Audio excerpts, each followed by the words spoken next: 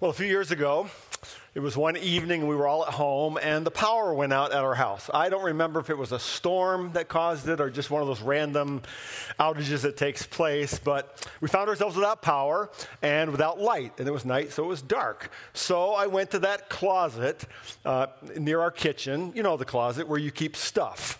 The closet where we have, batteries and light bulbs and extra rolls of paper towels. Everybody has a closet like that in their house. And I went there because that's where we kept our bag of flashlights.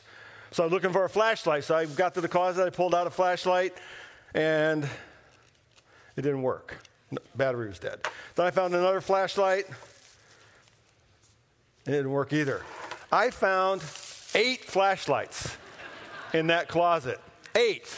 And not one of them worked. And we had no batteries, so we ended up lighting a few candles and pretending like it was the 18th century for a while until finally the power came back on, and it was cause for great rejoicing, because what would we do without light? Well, today we begin our new Advent series called Light of the World, which will take us all the way through to Christmas Eve. And we're going to spend all 4 weeks in just one passage in the New Testament in the Gospel according to John. Now, you're going to notice right away that this is not a traditional Christmas text, but it is all about the light of the world. So I'm going to read through the entire text that we're going to study, all 14 verses, and we're going to go back to just what we're looking at for today as we begin. So John chapter 1, I'm going to read the first 14 verses. Just watch it on the screen, or if you have your Bible or a Bible app on your phone, you can read it. I'm reading from the ESV version. John writes, "In the beginning was the Word, and the Word was with God, and the Word was God. He was in the beginning with God. All things were made through him, and without him was not anything made that was made. In him was life, and the life was the light of men. The light shines in the darkness, and the darkness has not overcome it. There was a man sent from God whose name was John. He came as a witness to bear witness about the light, that all might believe through him. He was not the light, but came to bear witness about the light. The true light, which gives light to everyone, was coming into the world. He was in the world, and the world was made through him, yet the world did not know him. He came to his own, and his own people did not receive him. But to all who did receive him, who believed in his name, he gave the right to become children of God, who were born not of blood, nor of the will of the flesh, nor of the will of man, but of God. And the Word became flesh and dwelt among us, and we have seen his glory. Glory as of the only Son from the Father, full of grace and truth." Now, like I told you, that doesn't sound much like the Christmas story. You know, there's no star, no shepherds, there's no Mary, no Joseph, no manger, none of that. And yet, all of it's there if we look hard enough. Now, today we're going to start with just the first 5 verses of John chapter 1, and then we're going to dig through and see what we learned today. So let me read again those first 5 verses again. Listen carefully. "In the beginning was the Word, and the Word was with God, and the Word was God. He was in the beginning with God. All things were made through him, and without him was not anything made that was made. In him was life, and the life was the light of men. The light shines in the darkness, and the darkness has not overcome it." I want to focus on 3 words John uses in these first 5 verses, and we're gonna unpack them today. First is the word word, and then life, and then light. Beginning first with the power of the Word. The power of the Word. One of the very first classes I took when I went to college years ago was a class called Humanities. It was actually a 2-year cycle of courses, and it began with a combination of history, philosophy, and literature. And our first reading assignment, as I recall, was to read the classic work Beowulf. How many of you ever had to read Beowulf in college? Okay. Beowulf was written like 1,000 years ago, and it's an epic story of an ancient hero who does all sorts of stuff, rescues kingdoms and kills dragons. But in reading that, I was like way over my head. You know, what I read in high school was, Sports Illustrated and stuff like that. I'm reading Beowulf. And our first assignment that first fall, freshman year, was to write a 4-page paper on heroism in ancient literature. heroism in ancient literature. Now, I've been told by an upperclassman friend that this particular professor, who was legendary around our campus for his teaching, that all he really cared about at this point in his career, and he was almost 80 years old, I think he was 80 years old, was just that students spelled words correctly. He said, no matter what you write about, just don't misspell any words, and he'll give you a pretty decent grade. Okay, so I was really careful. I wrote what I thought was a pretty awesome paper, very awesome paper, actually, on heroism. And when I got it back, I got a D-. D-, red marks all over this paper. And what had happened was, in 4 pages, I had misspelled the word hero 13 times. Like a sandwich. You know, you write with some words and they just look right. It looked right to me at that time. So even though I got all the other words correct, I got that word wrong and it ruined my grade. One word ruined my grade. Now, we all know that words have power. Words like love, hate, words like sorry, forgiveness, words like cancer, or remission. Even simple words like yes or no, depending on the question, will you marry me, are incredibly powerful words. I saw this quote this week: words have energy and power to help, to heal, to hurt, to humiliate, and to humble. Or think about the word that's your name: Susan, Tom, Brian. When someone knows or remembers your name, it's you who are known or remembered. Someone speaks your name across a crowded room, you can hear it, and they make you pay attention. Someone forgets your name, it's you who are forgotten. Power. John here points not just to the power of a word, but to the power of the Word. In the beginning was the Word, he says. Notice that word is capitalized, and we're going to come back to that in just a minute. It's the translation of the Greek word logos. Now, that's the root word from which we get our English word logic or logical. And in the ancient Greek world, this was a powerful word. It was a very significant word, logos. It carried the sense of meaning of the organizing principle of all things, that which gives meaning to all things, logos. Now, to give you an example, it would be like, let's say I get a brand new car for Christmas. You know, one of those Lexus automobiles with the big bow on it, in case you're wondering about any gift lists or whatever.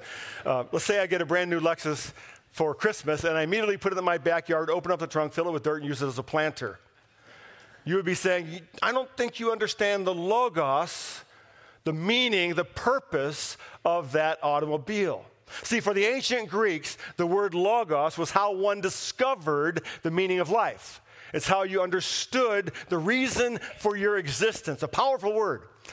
In the 4th century BC, the Greek philosopher Aristotle, you probably heard of him, said this: logos is what makes it possible for human beings to perceive the difference between what is just and unjust, between what is good and what is evil. A couple of centuries later, just about 25 years before Jesus' birth, another Greek philosopher named Philo wrote that logos is the bridge between an unknown transcendent deity and the material universe where human beings live. But the problem was the ancient Greeks couldn't quite agree on what the logos was. It's a bit of an oversimplification, but there were basically 2 schools of thought in the ancient world about logos. There were those called the Epicureans, who followed a philosopher named Epicurus, and he taught that the logos of life, the purpose of life, was pleasure and enjoyment. Eat, drink, and be merry, for tomorrow we die. The Epicureans. The Epicurean philosophy. The other group were called the Stoics. Now, the Stoics believed that the logos, the meaning of life, was a disciplined life, to live a life of morality, to do what is right and just. And in many ways, those schools of thought still kind of exist today, a couple of thousand years later. See, John understands this, and he's writing to try to connect with the Greek culture by saying, in the beginning was the word, logos. The Greeks would say, great, John, tell me what it is. Tell me what it's all about. But John was also writing to people of Jewish background, out of the Hebrew culture. And for Jews, the word was also powerful and significant. For to the Jews, it meant the very speech of God, the very truth of Yahweh in the Old Testament. The prophets would say, the word of the Lord came to me, and they would deliver that word to the people. So John then points his Jewish readers back to the very first book of the Torah, the book of Genesis, that we call Genesis. Do you remember how the Bible starts? Genesis 1:1. In the beginning, God created the heavens and the earth. The earth was without form and void, and darkness was over the surface of the deep. Notice that. The world was dark. We'll come back to this. And the Spirit of God was hovering over the face of the waters, and God said, let there be light. And there was light. Notice, how did God create in the Jewish mind? How did God create? He spoke. God spoke, God said, and when God spoke, things came into existence. So all that is a result of God's speech, his word. Now, back to John chapter 1, our text for today. In the beginning was the Word. Word is capitalized because John is using it as a name, a proper noun, as a title, the Word. And the Word was with God, and the Word was God. And then in verse 2, he says, he was in the beginning with God. So John goes from word, capitalized as a name, to he, the personal pronoun. So the question is, who is the he? Who is he talking about? John is saying that the word is not an abstract concept that the Greeks thought about, not disembodied logic or intelligence. Rather, the word is a person, a he. Then in verse 3, all things were made through him, and without him was not anything made that was made. Now, if you've been with us the last 6 weeks, when we were wrestling through the book of Colossians and Paul's writing, you know that this sounds familiar. The Apostle Paul told us that Jesus is before all things, that all things were created through him and for him, and in him all things hold together. That was our memory verse we worked on for 6 weeks. So John, in his way, is saying the same thing. To the Greeks, he's saying Jesus is the Word, the Logos, the organizing principle of all things, the bridge between a transcendent deity and human life. To the Jews, John is saying that Jesus is the Word by which God speaks and creates all things. That he is the speech by which God reveals himself most fully to human life. To us, living in the 21st century, who know so much about the universe, who know so much about solar systems and planets and galaxies and black holes. He's saying the entire universe itself is evidence for the power of God to create something from nothing by his word. And what John wants us to see is what God creates through his word, Jesus, is life. Life. And that brings us to the second point, the gift of life. The gift of life. 10 years ago this fall, my father suffered a stroke.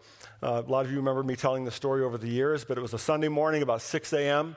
I was up and preparing for a sermon that day that I was going to give at our South Street campus, and my cell phone went off. And I've learned through the years that when you get a call on a weekend early in the morning, it's usually bad news from someone in the church family.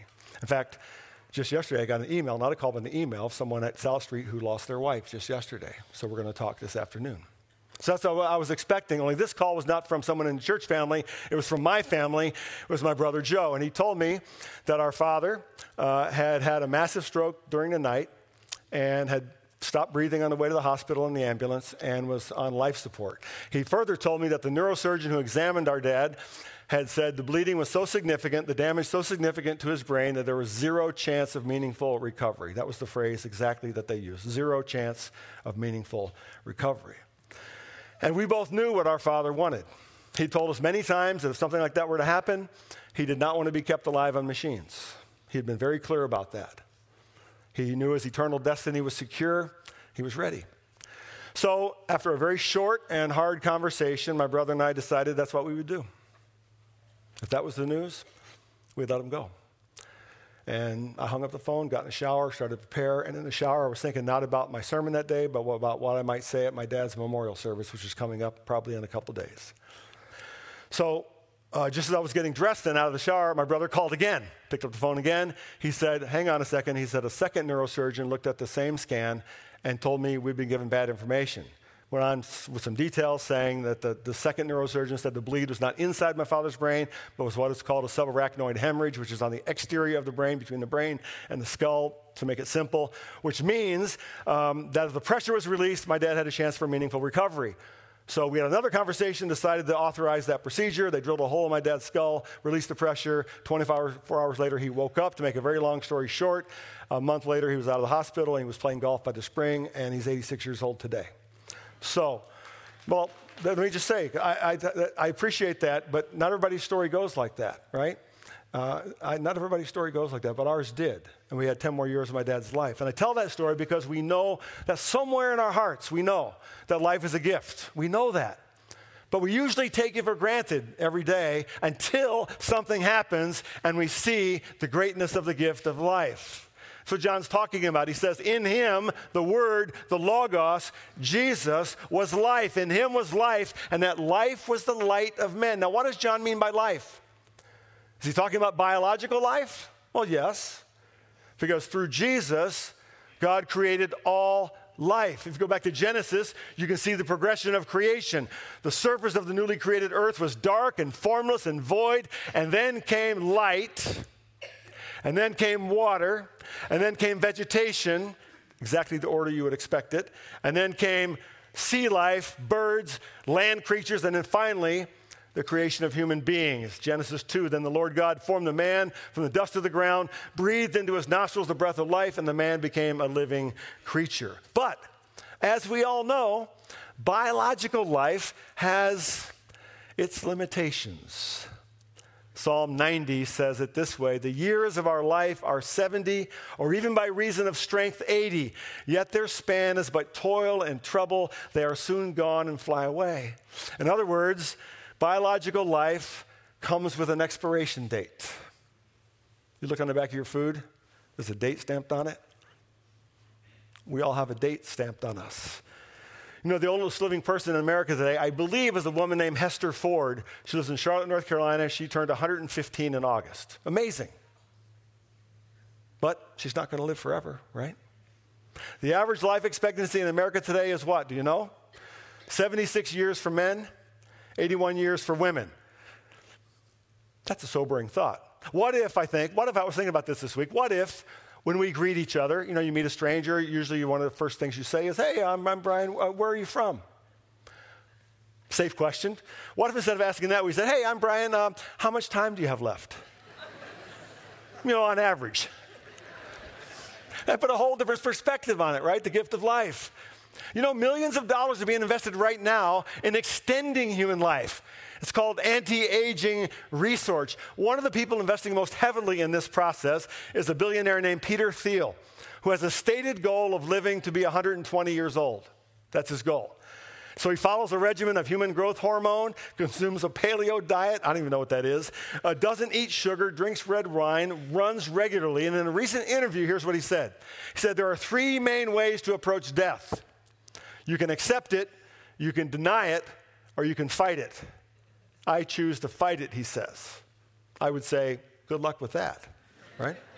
John says there's another way to think about life. The life John's talking about is a different kind of life altogether. In John chapter 3, just 2 chapters after the passage we're looking at today, Jesus has a fascinating conversation with a man named Nicodemus. Listen to this conversation. Now there was a man of the Pharisees named Nicodemus, a ruler of the Jews. This man came to Jesus by night, that's interesting, in the darkness, and said to him, Rabbi, we know that you are a teacher come from God, for no one can do these signs that you do unless God is with him. Jesus answered him, truly, truly, I say to you, unless one is born again, he cannot see the kingdom of God. Nicodemus said to him, how can a man be born again when he's old? Can he enter a second time into his mother's womb and be born? Jesus answered, truly, truly, I say to you, unless one is born of water and the Spirit, he cannot enter the kingdom of God. What's Jesus talking about? What does it mean to be born again are born from above, to be born of the Spirit. What is this new life? The Bible teaches, I believe, and you'll hear me talk about this a lot, that Jesus gives new life in 4 ways. That new life comes through faith, and it means 4 things. First, it means we can receive the gift of a new heart. Of a new heart. 40 years ago, rock star Bruce Springsteen sang a song called "Everybody's Got a Hungry Heart." You may remember it. And he was right, because that's true. The human heart is always hungry. Your heart, my heart, the heart of everyone you know in your family, every one of your friends is hungry for love, hungry for acceptance, hungry for forgiveness. And Jesus offers a new heart through the cross. Paul told us, remember last week or 2 weeks ago, that Jesus canceled our sin by nailing it to the cross. He promises us the gift of a new heart through faith. Secondly, he gives us the gift of new identity. Every human being longs to know who they are and how to think of themselves, how to define themselves. The gospel tells us that in Jesus we are defined. We are chosen, loved, adopted as God's children, that we no longer identify ourselves by our culture, by our ethnicity, by our past, by our failures, by our successes. We are now identified by the love of Jesus for us because we belong to him. Thirdly, the gospel gives us the gift of new purpose. Every human being is hungry for purpose, to know why we are here. Why does my life exist? What's the logos, the meaning of my existence? In John chapter 10, Jesus explains in a rather unusual way, says, "So Jesus again said to them, 'Truly, truly, I say to you, I am the door of the sheep. All who came before me are thieves and robbers, but the sheep did not listen to them. I am the door. If anyone enters by me, he will be saved and will go in and out and find pasture. The thief comes only to steal and kill and destroy.' And then this, 'I came that they might have life and have it abundantly.'" That word translated abundantly is a beautiful word. It means fullness, to have full life, more life, to have overflowing life. Jesus is talking about that life being possible now. That's the life he gives us now. We experience that when we understand his purpose for our lives. We live out that purpose by serving in his eternal kingdom and to live for his glory. That's what we mean by having an impact where you are. And finally, he gives us the gift of new destiny. Every human being hungers to know where they are going. What's next? It's why the Egyptians built the Great Pyramids. It's why some people believe in reincarnation. It's why some people have their bodies cryogenically frozen. What's next?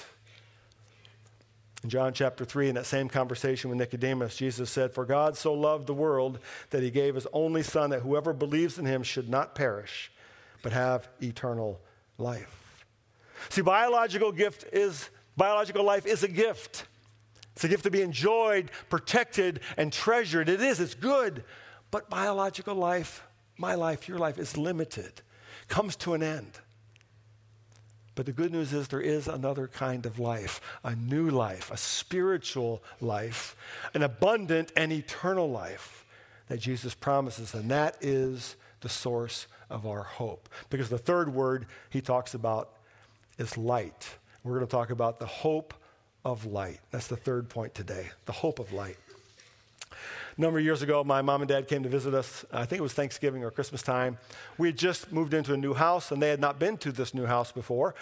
So when we showed them to the guest room where they were going to stay, we were careful to show them, especially my dad, the pathway to the bathroom upstairs. Because to get to the bathroom, you had to walk out of the guest room, down a short hallway, then turn left to go to the bathroom. Because if you turn right, there's an open stairway there, and a short, 5 steps down to a landing. So it would be kind of dangerous in the middle of the night. Down the hallway, turn left. Got it, Dad? Got it. Next morning, I'm up making coffee, and my dad comes down. And he's walking kind of like this. He doesn't look right. I said, "Dad, are you okay?" And he said, yeah, I had kind of a problem last night. Well, he got up to go to the bathroom, walked down the hallway, forgot which way to turn, and in the darkness, he turned right, stumbled down that little flight of stairs and rammed his ribs right on the railing and severely bruised, if not broke, a rib. And we felt terrible because we didn't have a nightlight in that hallway. All we had to do was stick a little nightlight in there, which we did then, and to this day we call that Papa's nightlight. John says, the light shines in the darkness, and the darkness has not overcome it. All we needed in that little hallway was a simple light. Just a small light in that little hallway. Because even a small light would shine in the darkness, right? And the darkness would be powerless to overcome even a small light, because light always drives out darkness. That's what John's saying. So what does John mean by darkness? In John's gospel and throughout the Bible, darkness is symbolic of the fallen state of all of creation. Darkness is symbolic for sin and brokenness and evil. Darkness is the absence of the light of truth and grace and redemption and hope. And where there is no light, darkness covers everything and obscures and confuses and disorients. But John says the light shines in the darkness, and the darkness has not overcome it. So the question is, what or who is the light? In verse 4, John writes, in him, remember, in him, the word logos, a person, Jesus, was life, not just biological life, but this new spiritual life, and that life was the light of men, he says. So John is saying that Jesus is the word, the logos of God. Jesus is the life, and therefore, he is also the light that shows the way that brings hope.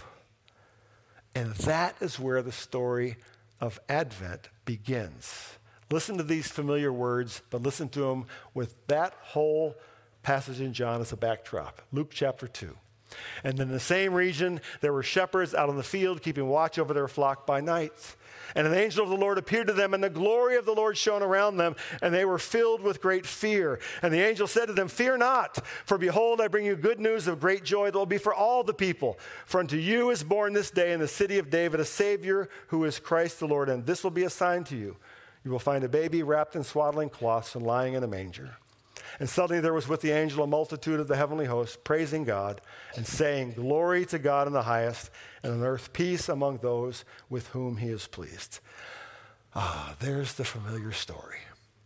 There's the story we hear every year. But notice, the shepherds were watching their flocks by night. It's dark. The whole world is dark. And suddenly they're surrounded by what? Light. The glory of the Lord. A light so bright they are terrified. And then comes the word of hope. Fear not, for behold, I bring you good news of great joy that will be for all the people. For unto you is born this day in the city of David a Savior, who is Christ the Lord. Now, I think you would agree with me that we don't have to look very far or very hard to see that our world is dark. Our world's a dark place. Just yesterday morning, my Twitter feed on the news, stabbing on the London Bridge in London. No matter what day you look at the news, that's what you're going to see. The world is a dark place. And maybe you don't have to look very far, very hard to see clouds of darkness creeping into your own heart or life or family. Maybe it's the darkness of guilt or regret. Jesus offers the light of a new heart, the promise of a new heart through forgiving grace. Maybe the darkness is confusion about identity. You wonder who you are, why you're here. Does your life really matter to anyone?